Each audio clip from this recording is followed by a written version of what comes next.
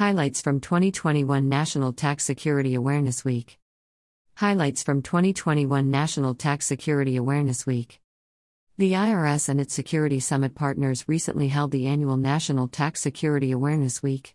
One of the key messages this year was even if someone doesn't file a tax return, their online interactions can lead to scammers stealing sensitive information and using it to try and get a tax refund. Here are some other key messages from the week. Protect personal and financial information online.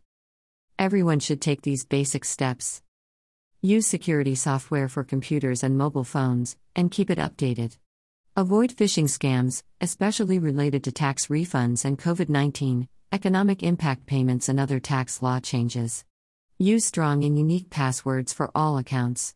Use multi-factor authentication whenever possible.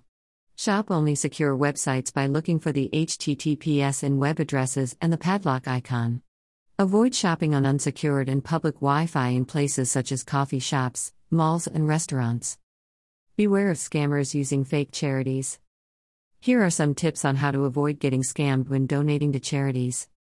Individuals should never let any caller pressure them into giving a donation without allowing time for them to do some research. They should confirm the charity is real by asking for its exact name, website, and mailing address and confirming it later. Donors should be careful about how a donation is made. After researching the charity, they should pay by credit card or check and not by gift card or wiring money. Get an identity protection PIN.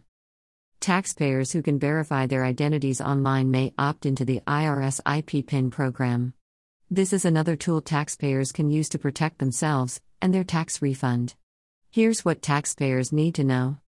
The Identity Protection PIN or IP PIN is a 6-digit code known only to the individual and the IRS.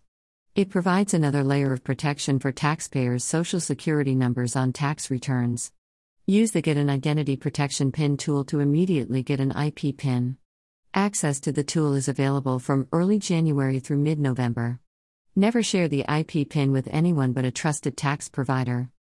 Businesses should establish safeguards and watch out for tax-related scams. Most cyberattacks are aimed at small businesses with fewer than 100 employees. Here are some details for small businesses. Learn about best security practices for small businesses. IRS continues protective masking of sensitive information on business transcripts.